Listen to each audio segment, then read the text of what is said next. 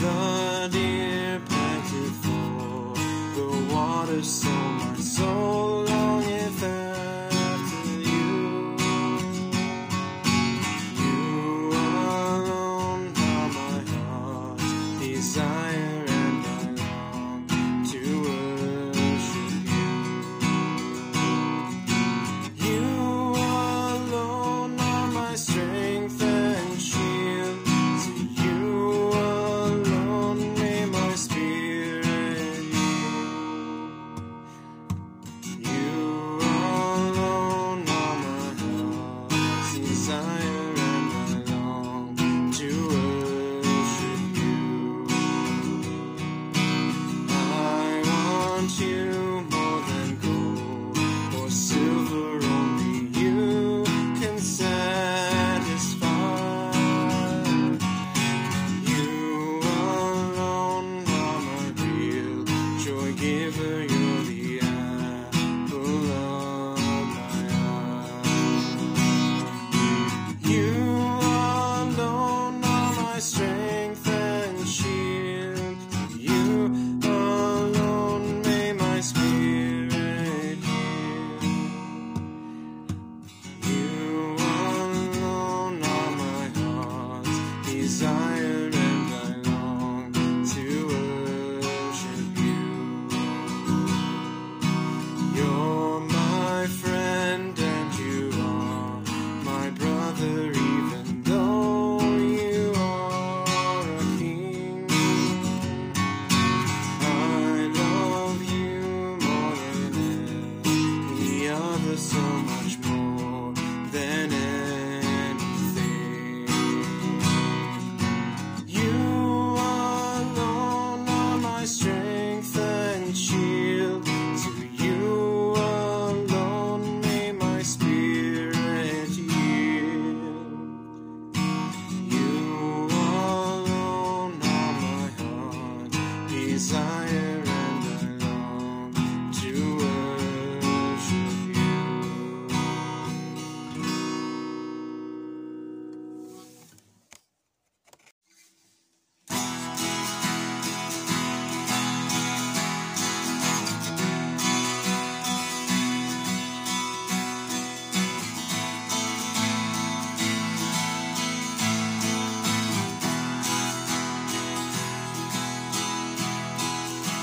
Open the eyes of my heart, Lord.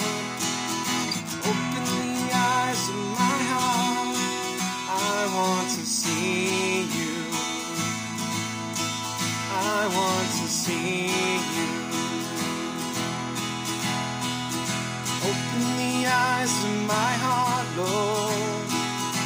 Open the eyes of my heart. I want to see you. I want to see you. See you high and lifted up, shining in the light of your glory. Pour out your power and love as we sing holy, holy, holy. Holy, holy, holy. Holy, holy, holy. Holy, holy, holy. I want to see you. Open the eyes of my heart, Lord. Open the eyes of my heart. I want to see you. I want to see you. Open the eyes of my heart, Lord. Open the eyes of my heart. I want to see you. I want to see you. See you high and lifted up, shining in the light of your glory. Pour out your power and love as we sing holy, holy, holy. Holy, holy, holy. Holy,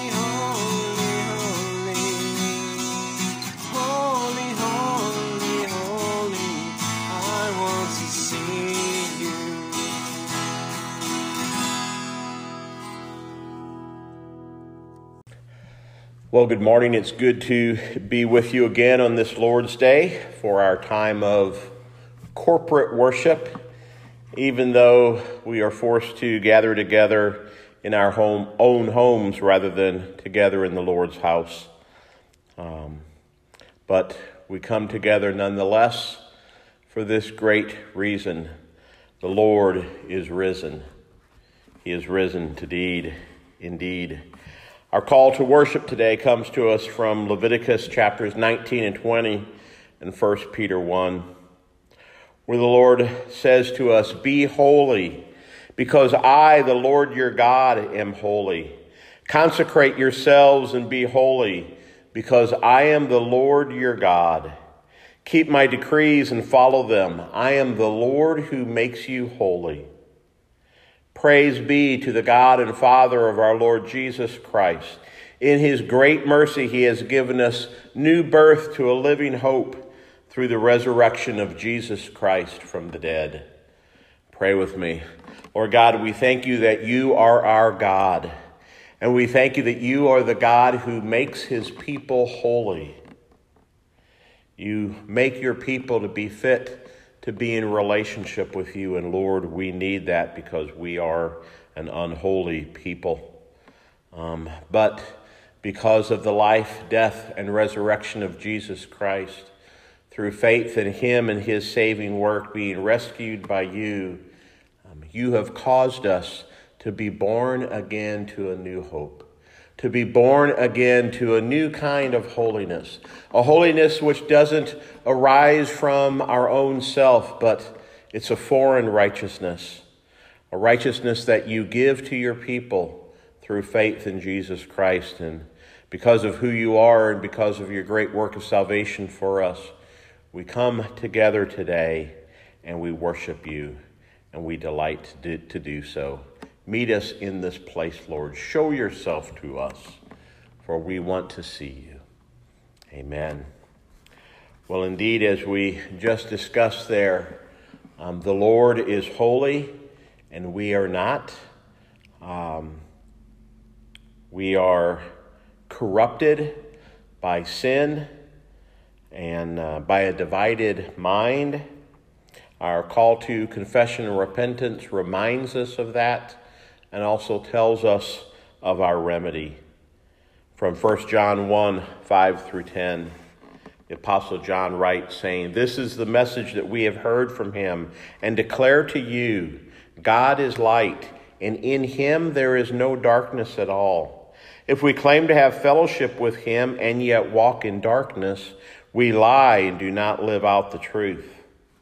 But if we walk in the light as he is in the light, we have fellowship with one another, and the blood of Jesus, his Son, purifies us from all sin. If we claim to be without sin, we deceive ourselves, and the truth is not in us.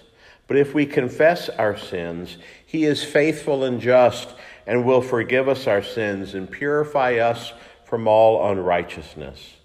If we claim that we have not sinned, we make him out to be a liar, and his word is not within us."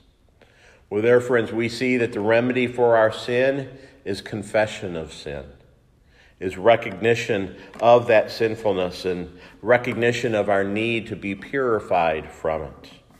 Let's do that now. Let's acknowledge our misdeeds and call them what they are, sin and rebellion against the Lord, and let's repent of them. Let's do that together now in this prayer of confession and repentance. Most merciful God, we confess that we have sinned against you in thought, word, and deed, by what we have done and by what we have left undone. We have not loved you with our whole heart and mind and strength, and we have not loved our neighbors as ourselves. In your mercy, forgive what we have been, change what we are, and direct what we shall be, so that we may delight in your will and walk in your ways, to the glory of your holy name. And we pray this through Christ our Lord. Amen. Well, here is God's assurance of pardon for his people from 1 John 2, verses 1 through 2.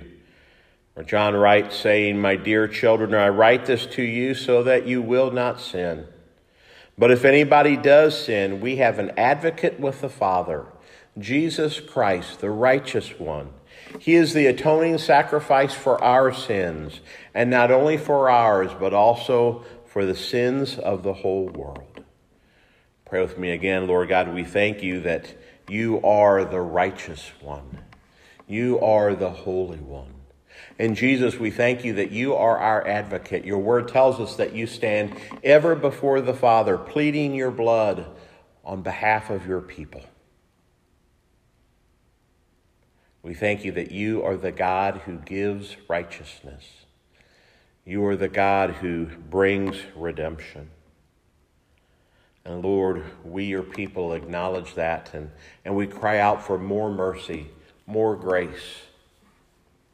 Lord, we cry out for mercy for the sake of our country and indeed the whole world as this pandemic continues to take a great many lives.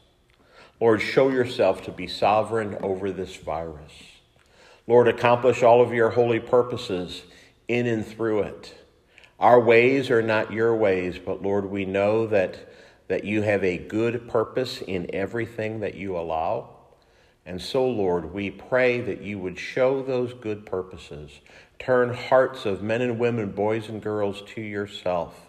Help millions of people recognize that there is no guarantee of tomorrow and that they must be prepared to meet their Maker.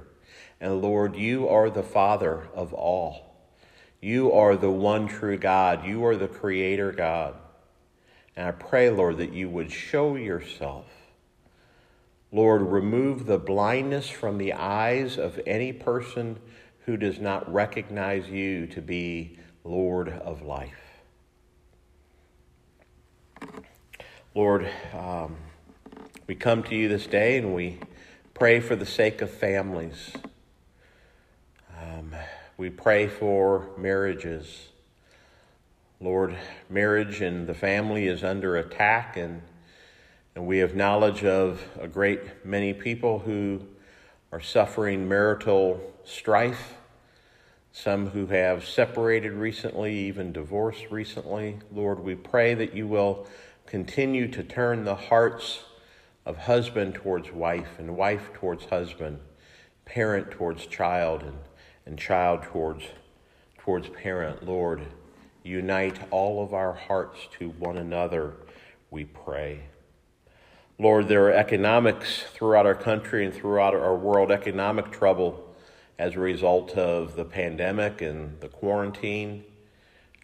Lord, we pray that you would sustain any and everyone who is facing economic uncertainty.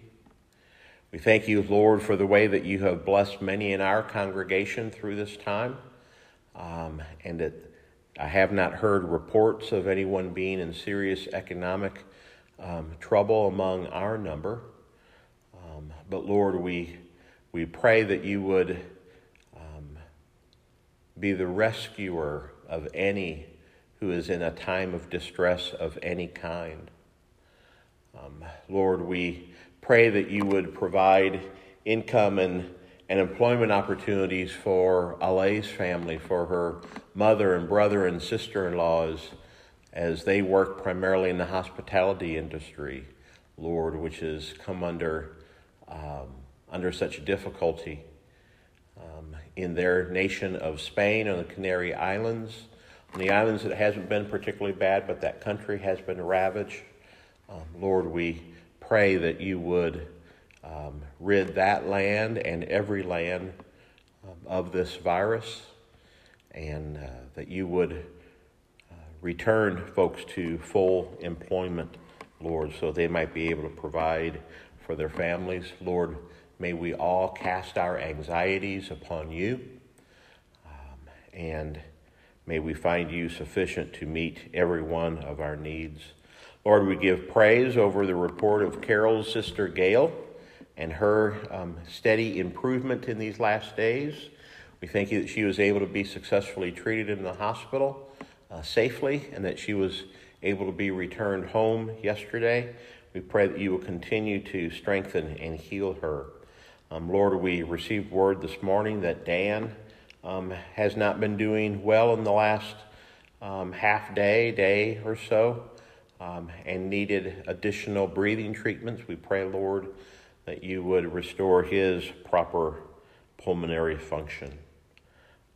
Lord, we ask for prayers for the elders of this church, Lord, and for churches everywhere as we consider how and when to safely begin holding public worship services and other activities again. Lord, direct us in every area of life, we pray. Lord, we pray that you will be our one great certainty in this time of much uncertainty. And now we unite our hearts together with one another in the Lord's Prayer. Our Father, who art in heaven, hallowed be thy name. Thy kingdom come, thy will be done on earth as it is in heaven. Give us this day our daily bread, and forgive us our debts as we forgive our debtors. And lead us not into temptation, but deliver us from evil. For thine is the kingdom, and the power, and the glory forever. Amen. You know, in this age of coronavirus, we've been reminded of the importance of washing our hands. We've been reminded of our need for cleanliness. We've been reminded of our need to keep ourselves from becoming defiled, from becoming corrupted by something unclean. Our sermon passage speaks to that as well. But rather than to keep our hands clean, our passage today speaks of the importance of keeping our hearts clean. Because in this passage, the Lord promises that there's the greatest of all blessings awaiting those whose hearts are pure.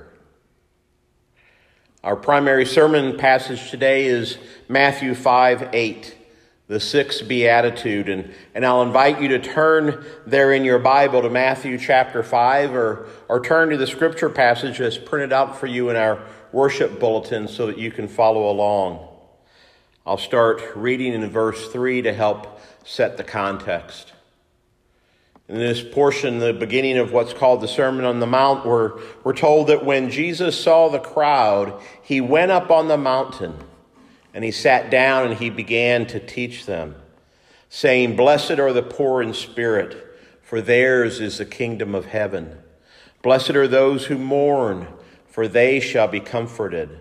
Blessed are the meek, for they shall inherit the earth.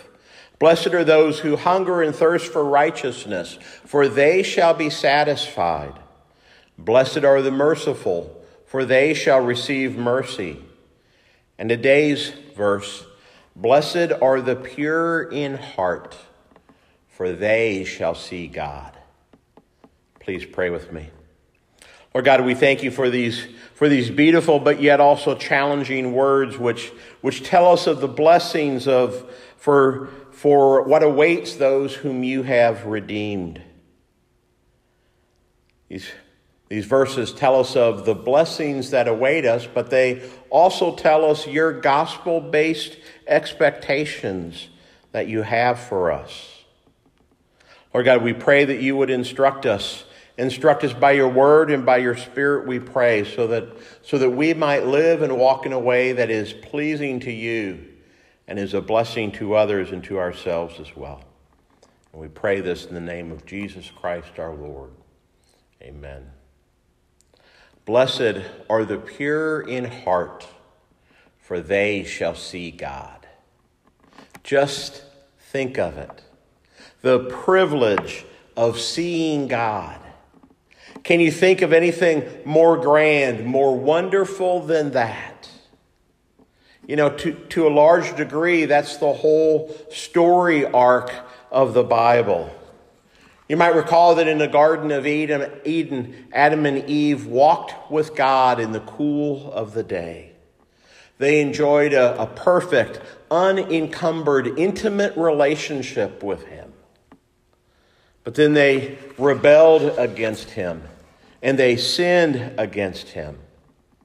And in so doing, that broke that perfect, intimate, face-to-face relationship that they once enjoyed with God. And then God's word tells us that then as a consequence, they were banished from his presence. But thanks be to God, in our sermon passage today, Jesus tells us how we can find that which has been lost. And he promises that for a certain group of people, they will see God. Wouldn't you want to be in that number? Is that your desire?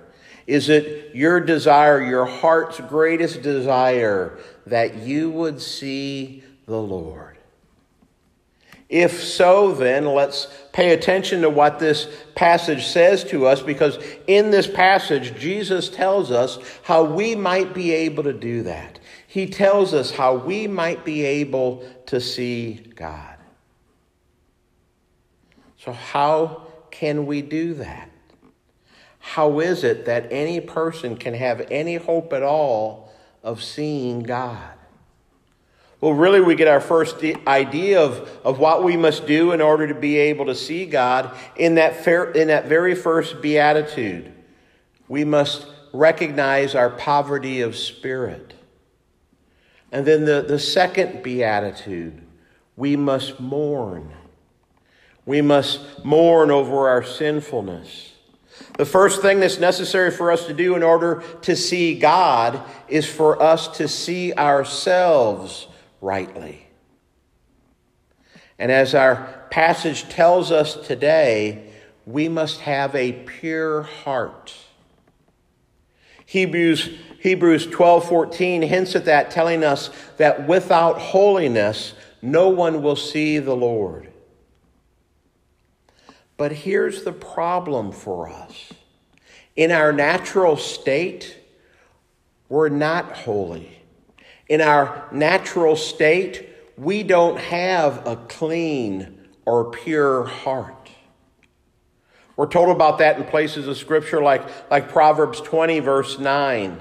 Who can say that I have kept my heart pure and that I am clean from sin? But in our passage today, Jesus tells us that it's only those with a pure heart who can hope to see the Lord. Let's consider what this means for us. Let's consider first this matter of purity. What does it mean to be pure? Well, when the Bible speaks about purity, it speaks of it really in two broad ways. First, there's the matter of cleanliness. And when speaking of cleanliness, the Bible also speaks of that also in two ways. One may be unclean because of a matter of filth or corruption. But more often than that, when the Bible speaks of purity, it's speaking of ritual purity, ceremonial purity, ritual cleanliness or ritual uncleanliness. But also, Scripture speaks of this matter of purity, and especially of purity of heart, as relating to a sense of not being divided.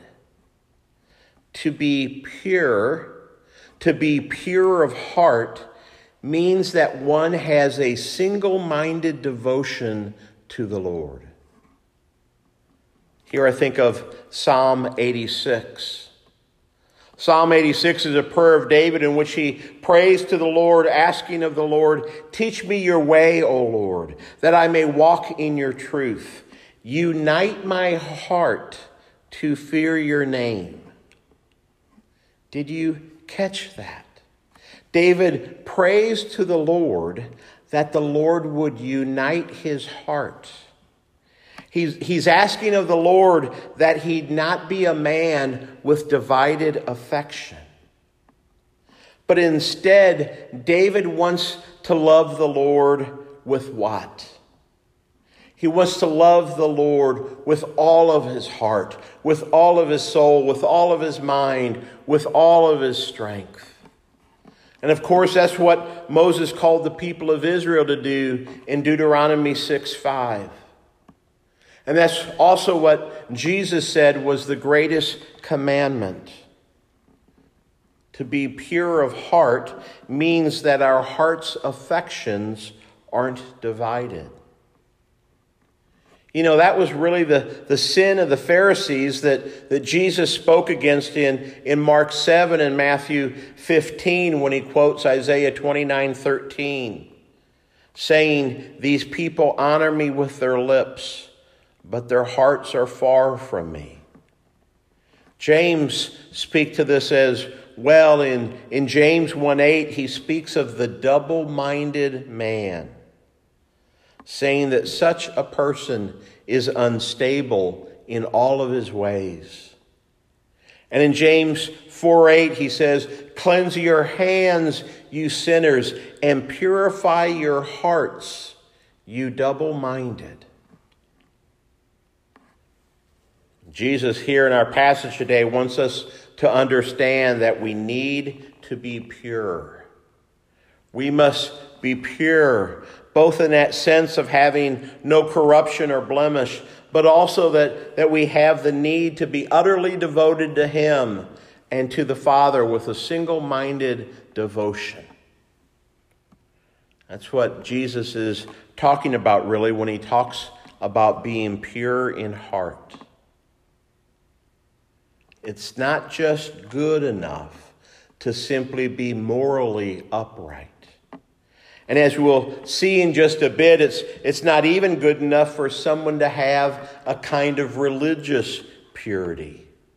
Because if you think about it, doesn't that describe the Pharisees?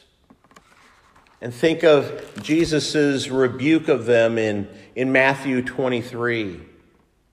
There in verses 25 through 28, Jesus had this incredibly strong rebuke of them, saying, "Woe to you, scribes and Pharisees, hypocrites! For you clean the outside of the cup and the plate, but inside they are full of greed and self-indulgence. You blind Pharisee, first clean the inside of the cup and the plate, that the outside may also be clean. Woe to you, scribes and Pharisees, hypocrites! For you are like whitewashed tombs, which outwardly appear beautiful, but within are full of dead people's bones and all uncleanness. So you also outwardly appear righteous to others, but within you are full of hypocrisy and lawlessness. Woe to you, scribes and Pharisees, you hypocrites!" You see, the problem with the Pharisees is this: they didn't mourn. They refused to mourn. They refused to acknowledge any poverty of spirit. They were prideful. And rather than a hunger and thirst over true righteousness, it seems that they hungered and thirsted more to receive glory to themselves, loving the praise of men rather than loving to give God praise. Now, don't get me wrong. Jesus wants us to walk in moral integrity. But far more important than that in the Lord's eyes are that we would walk with a heart purity. You know, that's what the Lord told Samuel in 1 Samuel 16:7, saying, "Man looks at the outward appearance, but the Lord looks on the heart." I mentioned those words from Hebrews 12:14 a little earlier, in which we're told that without holiness, no one is able to see the Lord. And because of our sinfulness, no man or woman, boy or girl is sufficiently holy. We're not holy enough in our own natural state to be able to meet the standard that the Lord sets for us of moral heart purity. And Scripture is clear. We can't make ourselves holy. We can't make ourselves well. We can't make our hearts well. We can't make our hearts be pure in our own strength. And why is that? Because we're dead in our sins, Scripture says. We're not just sick in our sins, but the sinner is like a dead man walking, incapable of nursing himself back into a state of spiritual cleanliness. So then what's our hope? Well, we need to get a new heart. We need for God to give us a heart transplant. We need for him to cut out the heart of stone and give us a new heart, a heart that delights to respond to his glory and grace. And that's exactly what God promises that he'll do for the elect in the new covenant in places like Ezekiel 11:19 and Ezekiel chapter 36. And when the Lord gives us this new heart, he makes us to be born again, giving us new life. Jesus speaks of this in John chapter 3. We acknowledge our spiritual poverty and we mourn over our sinfulness. We acknowledge our lack of purity. We acknowledge our lack of cleanness. And we ask him to provide the cleansing for sin that he's promised to provide to any and to all who look to him to do that. And if we humble ourselves and do that, he's promised to give us all of the purity that we need to be able to stand in the presence of the Lord and to see him. And that's the reward. That's the blessing that's granted to all of those who've had their hearts made clean by the Lord Jesus. I heard a quote earlier this week about the promise to the redeemed of the Lord to see their God and their Savior. This quote from R.C. Sproul.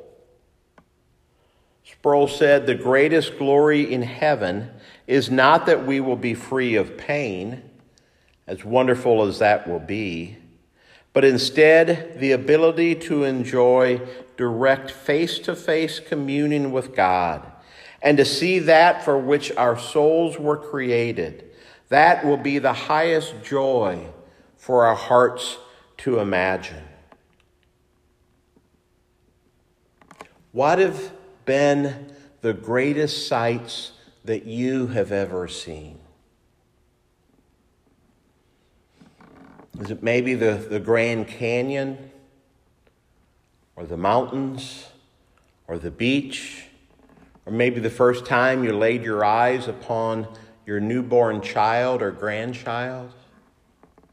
Well, as wonderful as those sights may have been, and regardless of how much joy those sights may have brought you, all of those sights will pale with comparison to that moment when you see the Lord. You know, as I considered this passage this week of seeing God, which will be the privilege of every follower of the Lord Jesus Christ, I was reminded of that passage from Isaiah 6. That passage that speaks about the holiness of God. You know it. We read about these angelic creatures that are there around the throne room of God called the seraphim. And as they fly around the throne, they cry out to one another, saying, "Holy, holy, holy is the Lord God Almighty." But do you remember how Isaiah described them? He said they had 6 wings. And it's an odd image, but he says that with 2 wings they covered their feet. With 2 wings they flew. And do you remember what they did with the other 2 wings? They covered their eyes. Even the angelic host in heaven aren't granted this privilege of seeing the Lord. But you will. You will be granted that privilege of looking in his eyes, of seeing him face to face. If you walk with Jesus for a lifetime, that will be your reward. That will be the blessing that awaits you. You will see him in that day. But do you know this isn't just a future promise? This isn't just a promise of what will be our experience after we leave this life and go to the next, or our experience also, Revelation 21 and 22 tells us that we'll be in the presence of the Lord and we will see him in the new heavens and the new earth. But we can also see him now. Even now, we can see God. Colossians 1:15 tells us that Jesus is the image of the invisible God. And then, of course, there's those words from John 1:14 where we're told that the Word became flesh and dwelt among us. We have seen his glory, the glory of the one and only Son who came from the Father, full of grace and truth. And then there's the words of Jesus from John 14 saying that if we have seen him, we have seen the Father. When we read Scripture, we see God.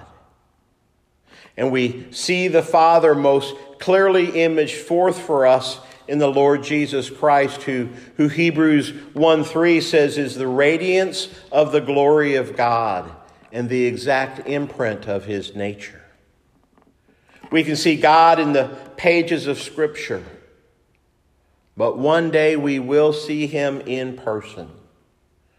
1 Corinthians 13:12, for now we see as in a mirror dimly, but then we shall see face to face.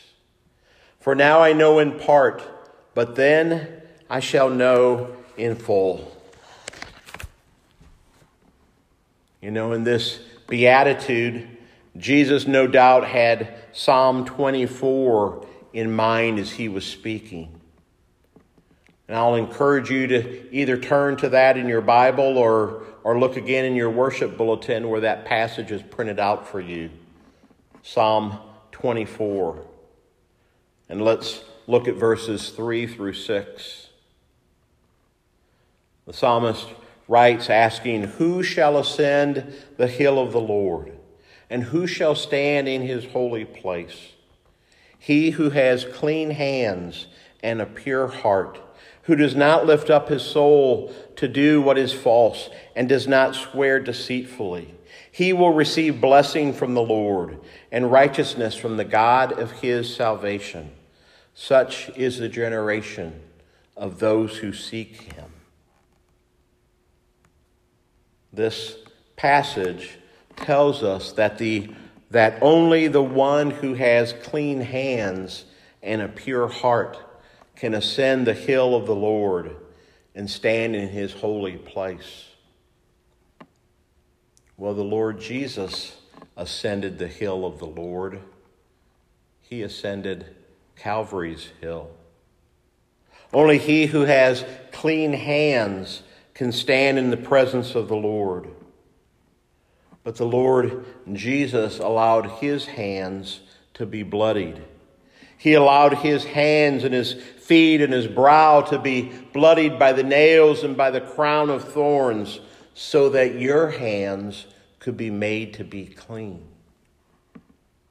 Who shall ascend the hill of the Lord? Only the one who does not lift up his soul to what is false. But the Lord Jesus allowed his body to be lifted up upon a cross so that you might be made clean. He gave up his soul so that yours would never be lost. As he took on the sins of the world, as he hung there on the cross, the Father turned his eyes from his Son so that his eyes might be able to be upon you. So that you might be able to see him, and so that you might one day stand in his presence. Psalm 24:5 tells us that that the one who has clean hands and a pure heart will receive blessing from the Lord and righteousness from the God of his salvation. God is the one who makes us pure. He gives us this righteousness that we need. When we spoke of the standard for purity that was necessary for, when Jesus spoke of the standard of purity that was necessary for salvation, the disciples once marveled and asked, "Who then can be saved?" And Jesus responded by saying, "With man this is impossible, but with God all things are possible." We must receive the purity that only the Lord can provide for his people. That's why in Psalm 51, David prays, "Create in me a clean heart, O God, and renew a right spirit within me." Titus 2:14 tells us that Jesus gave himself up to purify for himself a people. Acts 15:9 tells us that God purifies our hearts by faith. God purifies our hearts through faith in Jesus Christ, and then he calls upon us and he enables us to walk in that purity. That's what we understand from 1 John 3:3, when the Apostle John tells us that everyone who has this hope has made himself pure, even as Jesus is pure.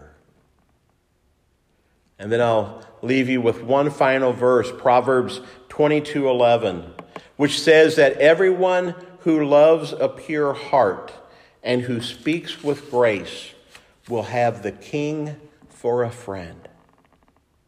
Everyone who has had his heart made pure through the redemption that Jesus Christ brings will be welcomed into his presence, welcomed and enabled to see him. And as we'll see next week, those who have been made pure by him won't just have the king as their friend, but will also have our king as our father. But that's next week. Pray with me, please. Lord God, we thank you that you are the God who purifies us. We need that purity, Lord. We acknowledge our lack of purity, our lack of cleanliness. Jesus, we thank you that you are willing to ascend up the hill of the Lord to purify for yourself a redeemed people. Lord, make your Spirit be great in us so that we would love righteousness, so that we would hunger and thirst for righteousness and for you. Lord, cause all of us to follow after you. Cause all of us to love you with all of our heart, with all of our soul, with all of our mind, with all of our strength. Do not let us to have a divided, impure heart, but Lord, unite our heart. Unite our heart, Lord, so that we would walk in your ways forever. And we pray this in your great name. Amen. Well, in our passage today, we learned about the joy that will await every one of us as we see the Lord. But I want to encourage you now to remember the joy that is yours now as the Lord looks upon you and sees you with favor. Brothers and sisters in Christ, receive now the Lord's benediction. The Lord bless you and keep you. The Lord make his face to shine upon you and be gracious to you. The Lord lift up his countenance upon you and give you his peace. May he do that now and forevermore. Amen. God bless you.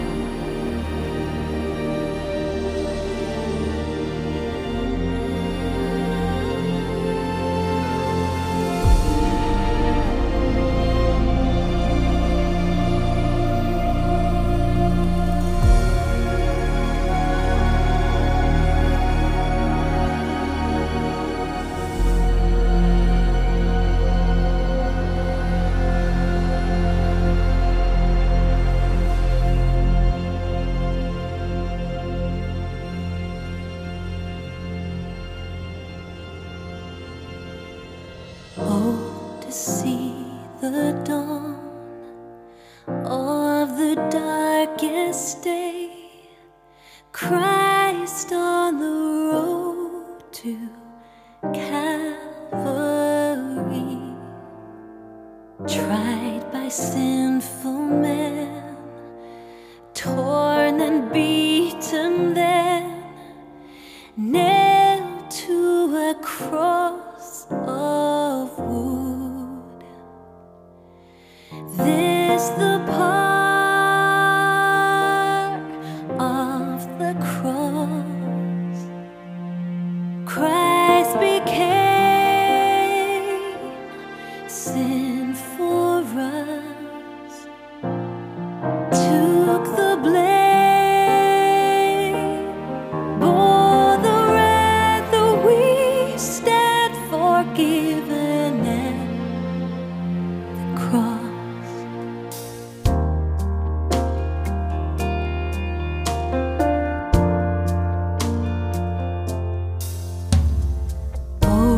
See the pain written on your face, bearing the awesome weight of sin.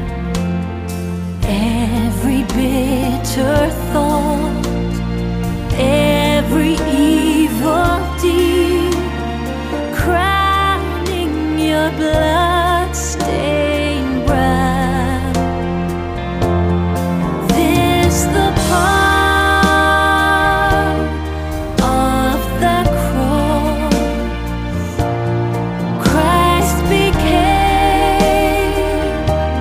sin for us, took the blame, bore the wrath that we stand forgiven at the cross.